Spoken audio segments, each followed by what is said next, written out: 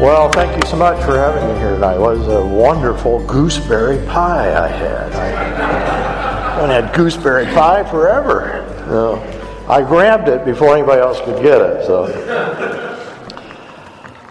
thank you, Jim, for inviting me. Faith and I spent about 20 years in Japan. We were working with a local church there, and then we started a Bible college, a small Bible college in Tokyo. We ran that for 15 years, and then we've been, recently, as Jim described, we started a ministry called Forging Plowshares.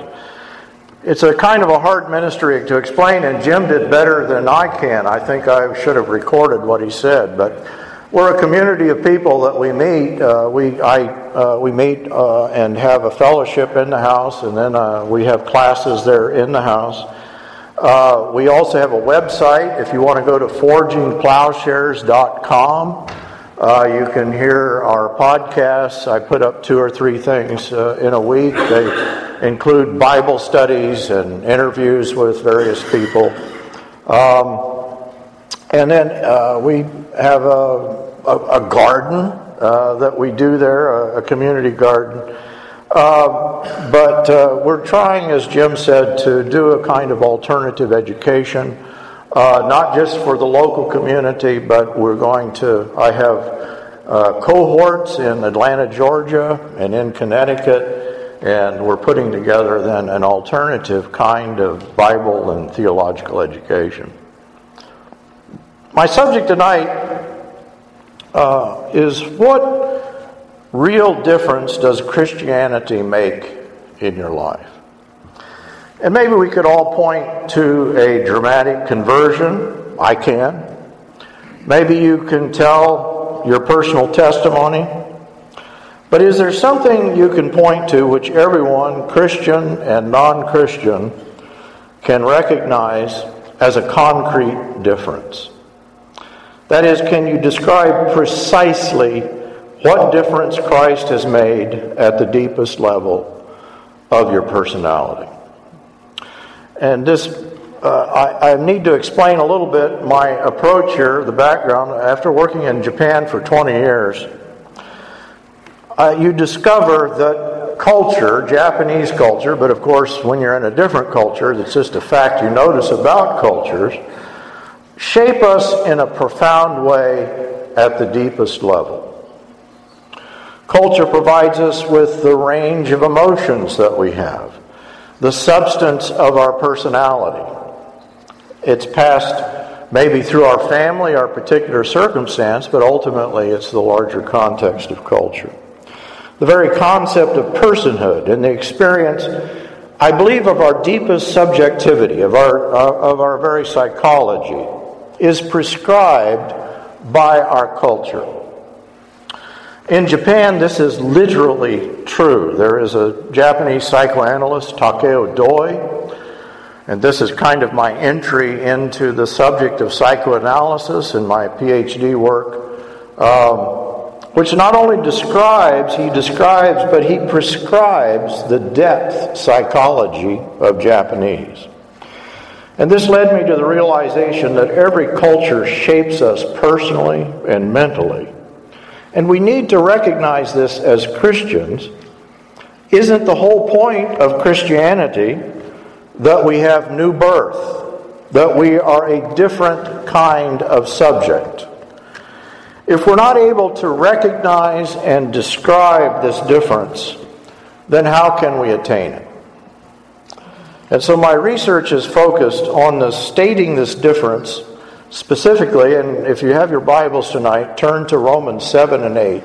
And I'm going to be continually referencing chapter 7 and chapter 8.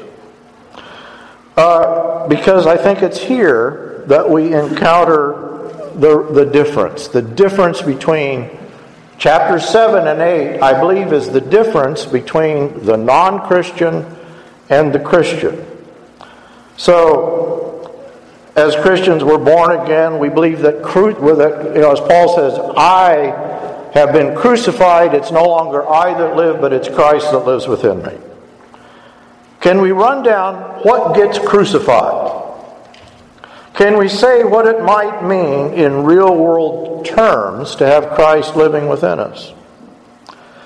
I believe that we can literally describe the rearrangement of human personality.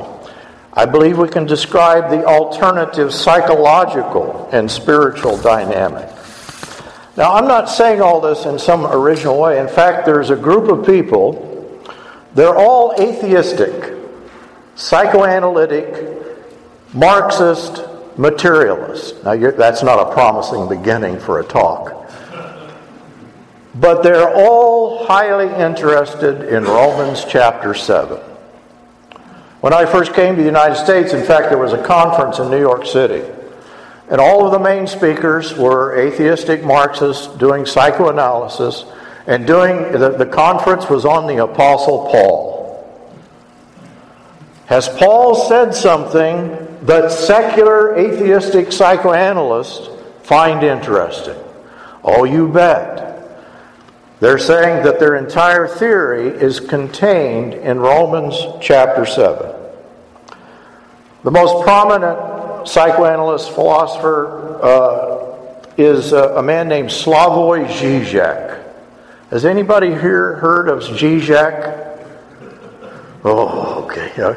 If you were a college student today on the secular university campus and somebody mentioned Slavoj Žižek, he's sort of like Elvis Presley in academia. He's the rock and roll star of the day. And when he comes to college campuses, people literally beat down the doors to get in to hear him. And Žižek then is in turn following a French psychoanalyst called Jacques Lacan. I'm telling you these names, I'm going to reference them a little bit. But Žižek and Lacan both focus on Romans chapter 7. And they find there a description not only of the makeup, but of the formation of human personality. Žižek gets, I believe, the details right. I'm giving you a warning here. But I believe he makes a major category mistake. He confuses Paul's description of his life before conversion with what it means to be a Christian. Now, Žižek is not alone here, because many people, churches, theologians, think that Romans chapter 7 is about the normal Christian life. Tonight, I think we could divide up the audience here. I believe we have two conceptions of Christianity. There is the Romans 7 conception that many think is the portrayal of what the normal Christian life is to look like. And this is the key thing that I want to address tonight. I want to take you from a Romans 7 Christianity to a Romans 8 Christianity. And of course, what I'm saying is that Romans 7, maybe on the surface, it doesn't look that different from Romans chapter 8. It may appear that the two sorts of Christianity, are really just a slight difference. But if Romans 7 is describing the normal Christian life, I would suggest there is no difference between this sort of Christian and a complete atheist. In fact, Žižek is an atheist. He's an atheistic Marxist. He called himself a Pauline materialist. He believes that he's a good Romans 7 Christian. Guess what? There's no God in Romans 7. There's no Holy Spirit in Romans 7. There's very little of what we would call Christianity in Romans 7. And this is the problem I believe we face today as Christians. As a group, we're indistinguishable from the world. The comprehension of the difference, of what difference Christ actually makes, seems to have escaped us. Maybe at the level of describing a different worldview. At a personal level of describing in concrete terms, what's the difference? So I want to spell out in the most concrete fashion the psychological and at the personal level, the difference that Christ makes. Now, if you're looking at Romans 7 and it's beginning in verse 7, you're going to notice that something strange is happening. And that is that Paul continually uses the word I. Who is this I? Is this a Christian I or is this a non-Christian I? And maybe the real question is, who am I? How do you get an I? Or what were the ingredients necessary for the I? Paul tells us in Romans 7. And of course, the stylistic shift is one that tells us Paul is doing something very unique in this section. And I'm concluding not by myself. I won't bore you with the scholarship, but I believe the majority of Christian scholars will agree that what Paul is describing is the experience of fallen humanity. The first person I, by the Greek word I, transliterated is the word ego, right? Everybody knows the word ego. I think I heard you say that as a group. Paul is describing Adam. He's describing himself, I believe, but he's describing every I. He's pointing back to Genesis 3, and he's following the pattern there that's in Genesis 3 of the fall of man. And in doing so, he's describing the formation of the I. And remember that for Paul, the Christian is going to have to crucify this I. So the I is not the pre-fallen subject, nor is it the saved subject. Rather, this I is formed with the fall of man. And in chapter 7, we have I some 20 times. Guess what is missing in chapter 8? There is no I in chapter 8 of Romans. This is similar to what's happening in Genesis chapter 3. There is no I. Adam and Eve never speak that word before the fall. Do you remember the first sentence out of Adam's mouth? When God comes upon the scene, I heard the sound of you in the garden. I was afraid. I was naked, so I hid myself. 4 I's, one sentence. Adam has an I problem. He has an ego problem. And this first sentence is really what Paul, I think, is reflecting in Romans 7. Here's the I problem, here's the ego problem that he's going to solve in chapter 8. If Paul in Romans 7:7 is giving voice to Adam, he has to use the word I. Because the entire idea is that with the birth of the I, with the fall of man, death itself is introduced into the human subject. In Paul's description, 2 things are necessary to bring about the I. Remember, we're not talking about the human subject, we're talking about the fallen human subject. The one thing is the prohibition, thou shalt not eat of the tree of the knowledge of good and evil. Or the law, the prohibition in the garden was kind of a proleptic look at the law given in Exodus.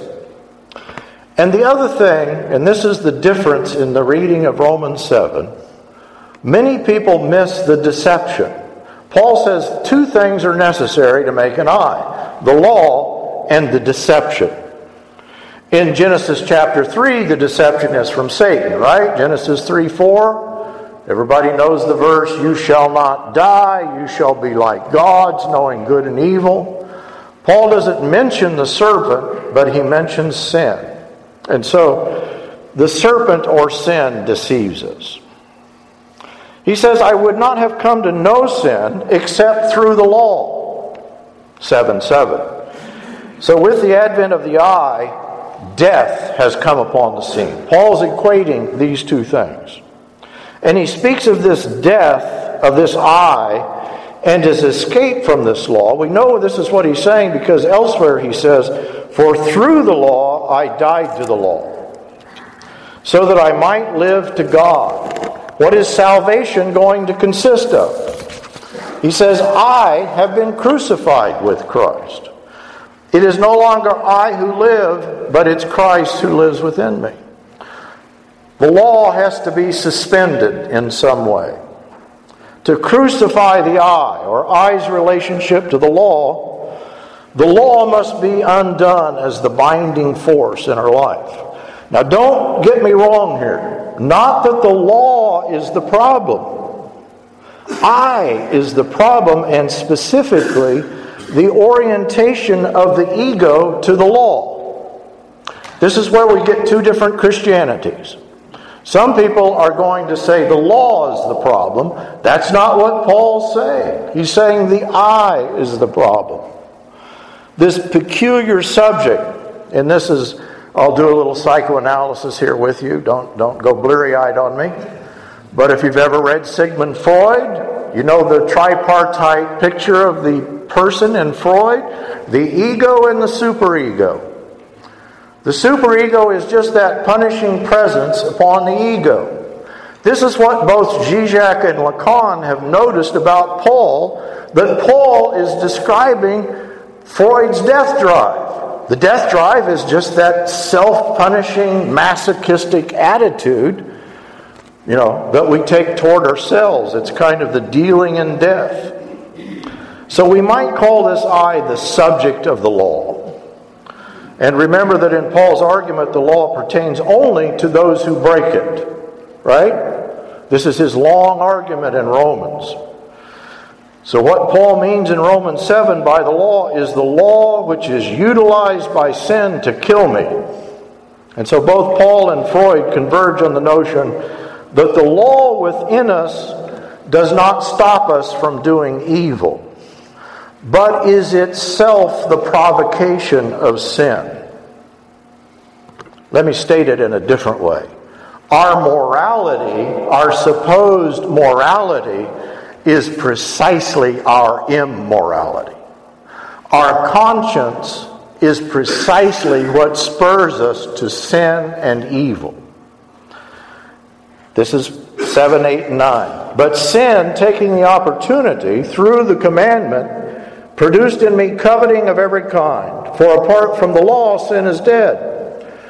I was once alive apart from the law, but when the commandment came, sin became alive, and I died.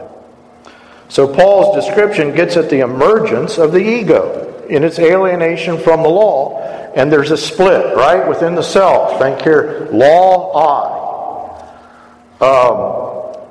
As Jacques Lacan will describe it, the ego or I is a being for death. That's the way Paul describes it. Death defines the being and the substance of the ego.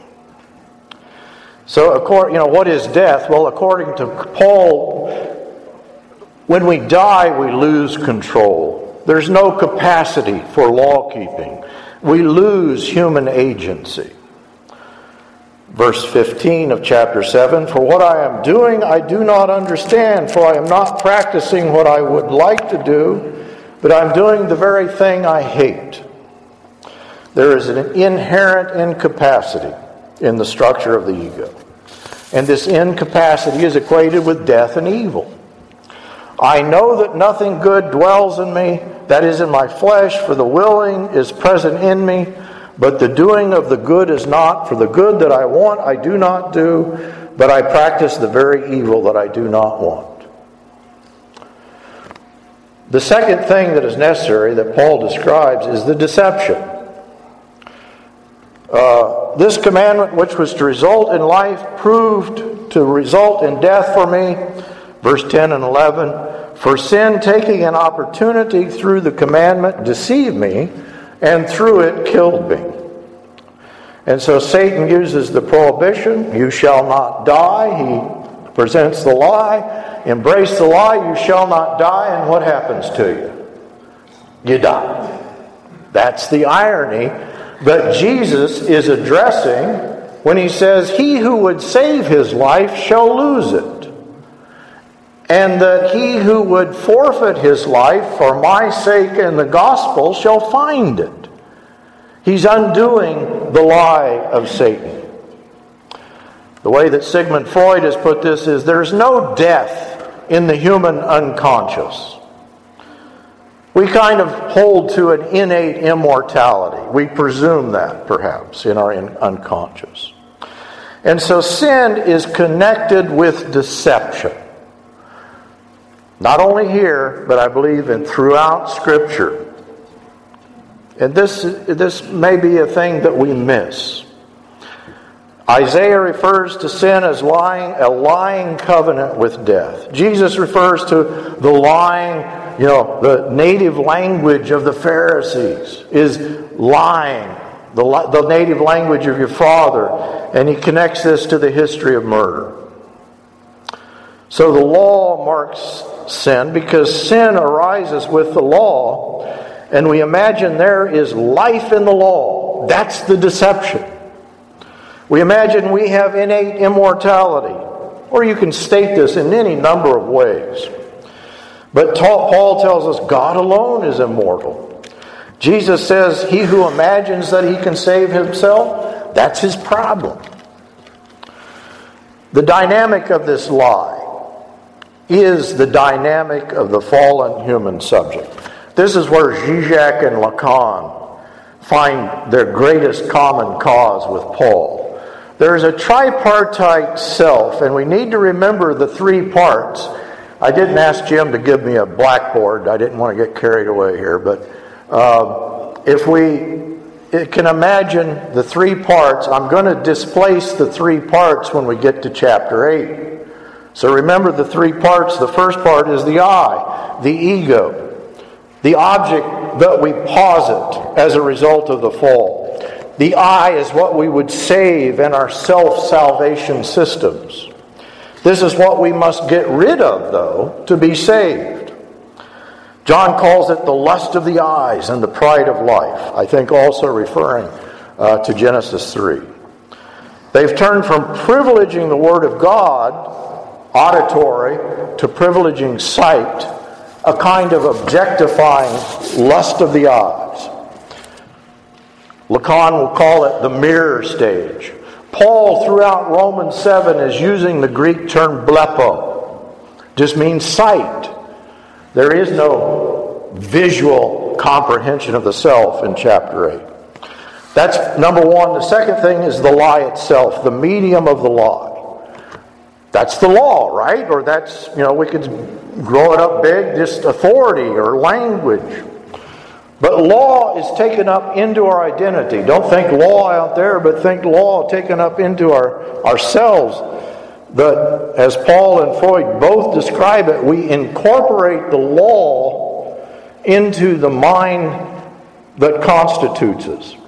Jiminy Cricket says, "Let your conscience be your guide." That's not Paul. That's not Freud. That's Disney. Our consciences are seared and fallen, according to Paul. The very seat of morality is our immorality. Think of who killed Christ. Was it the unethical people? No, it was the ethicists. It was the religious. It was the well-educated. It was the sophisticated. It was the best of people, right? The Pharisees that killed. We're not going to lay all the blame there, but they're the ones that Jesus confronts. The best of people in their morality, precisely because of their morality, would kill Christ. This is Paul's description in chapter 5. When the first Adam meets the second Adam, there is a death in the works. The third thing, and this is the key thing, the third element is what is denied in a lie. The negation, death. Death denied. You won't die. And in denying death, you embrace it. The power of death is one that we continually take up into ourselves. Death isn't just something that happens to you at the end of life. Jesus calls us the walking dead. Not Stephen King. Jesus said that first. There is a kind of alternative ground for ourselves that Paul has already described in Romans 7, that in taking this death-dealing word up into ourselves, we deal in death. He says their throats are an open grave. This is chapter 3, verse 9 to 18. With their tongues they keep deceiving. The poison of asps is under their lips, whose mouth is full of cursing and bitterness. Their feet are swift to shed blood. Destruction and misery are in their paths, and the path of peace they have not known. There is no fear of God before their eyes. In the presumption of sin, the knowledge of good and evil, humans have become the arbiters of the law. There is no fear of God before their eyes. You know, we go from Genesis, the story of Cain. Do you remember the next major figure is Lamech? You remember Lamech? He's a kind of rapper, you know. He does death rap. Lamech said to his wives, Ada and Zillah, a young man has wounded me. Listen to my voice, you wives. Give heed to my speech, for I have killed a man for wounding me, a boy for striking me. If Cain is avenged sevenfold, Lamech will be avenged 77-fold. I am the avenger, says Lamech. I am the arbiter of the law. Embrace the satanic lie, you won't die, and you deal in death. So it's not just death that you take up in yourself, but it's a kind of violence. Now, all of this explains human experience as Paul describes it. And he describes it in the word desire. I did not know what it was to desire. I did not know what it was to covet. Desire or covetousness is kind of a first-order experience of deception.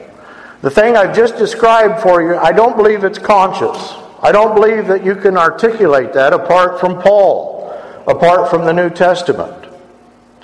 The way that we experience this is in human desire. Desire is deceived. It's a first-order deception. You know, think here of James.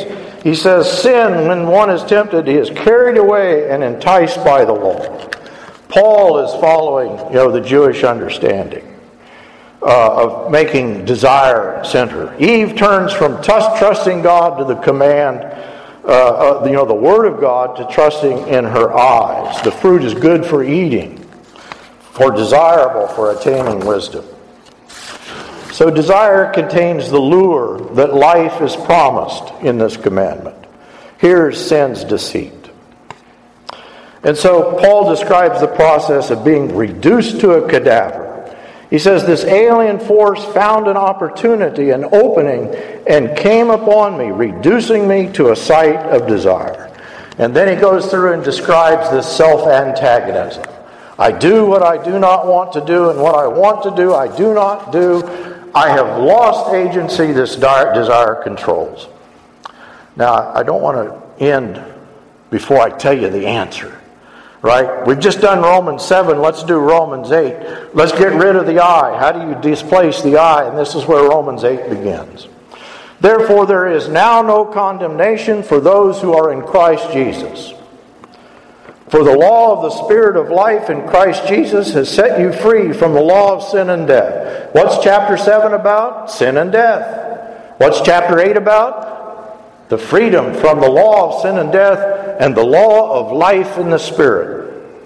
So Paul, when he says therefore, he's referring back to chapter 7. He's saying this is the condemnation that you're living under. You don't need to live there. That is, the condemnation and the salvation are a present tense reality that we begin to live out here and now. Now, several things get displaced in chapter 8. There's no I, and in place of the I, we have the corporate identity in Christ. There is no Holy Spirit in chapter 7.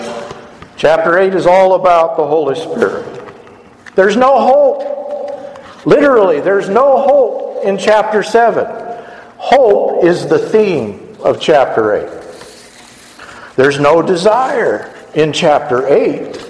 We've just described chapter 7 is all about desire. In the Greek, there is literally not the word desire. In some of your bad English translations, it does appear. God as lawgiver is thematic. In fact, the name God only appears at the end of chapter 7. Who will rescue me from this body of death? Thank God Jesus Christ, our Lord, has rescued us. That's the transition, though, to chapter 8. There's no God in 7:7 and following. But in chapter 8, we have Abba, Father. The work of the law is displaced by the life in the Spirit. The body of sin, the body of death, is what Paul is describing in chapter 8. It's displaced in the resurrection life in the body of Christ. Shame and fear are displaced by righteousness and love. If you have not received a spirit, for you have not received a spirit of slavery, leading to fear again, but you have received a spirit of adoption as sons, by which we cry out, Abba, Father. Verse 14 and 15. There's no prayer in chapter 7. There is a depth of prayer in chapter 8. Chapter 7 is all in the visual image. We're conformed to the likeness of Christ. But the Word is the image that we conform to, not a visual image. Chapter 7 is a description of agonistic struggle. Chapter 8 is life and peace with a mind governed by the Spirit. Chapter 7 describes someone incapable of obedience. Chapter 8 says we're made righteous, walking in righteousness in order that the righteous requirement of the law might be fully met in us. Chapter 8, verse 4. There's no God, and this is the big one, right? This is where we get to the new identity in chapter 7. But there's new life in the Spirit. The Trinitarian life in the Father. The Father, is the one. Our relationship to God is incorporated into us. The Father is the primary agent in chapter 8. He subjects creation in hope, verse 20. He makes all things work together for good in 28. We're known and predestined by Him in 29. But maybe the key is you have not received a spirit of slavery. Verse 15, we cry, Abba, Father. We have a new relationship. The work of the Spirit is the most practical person of the Trinity, right? The Spirit enables us to walk as Christ walked.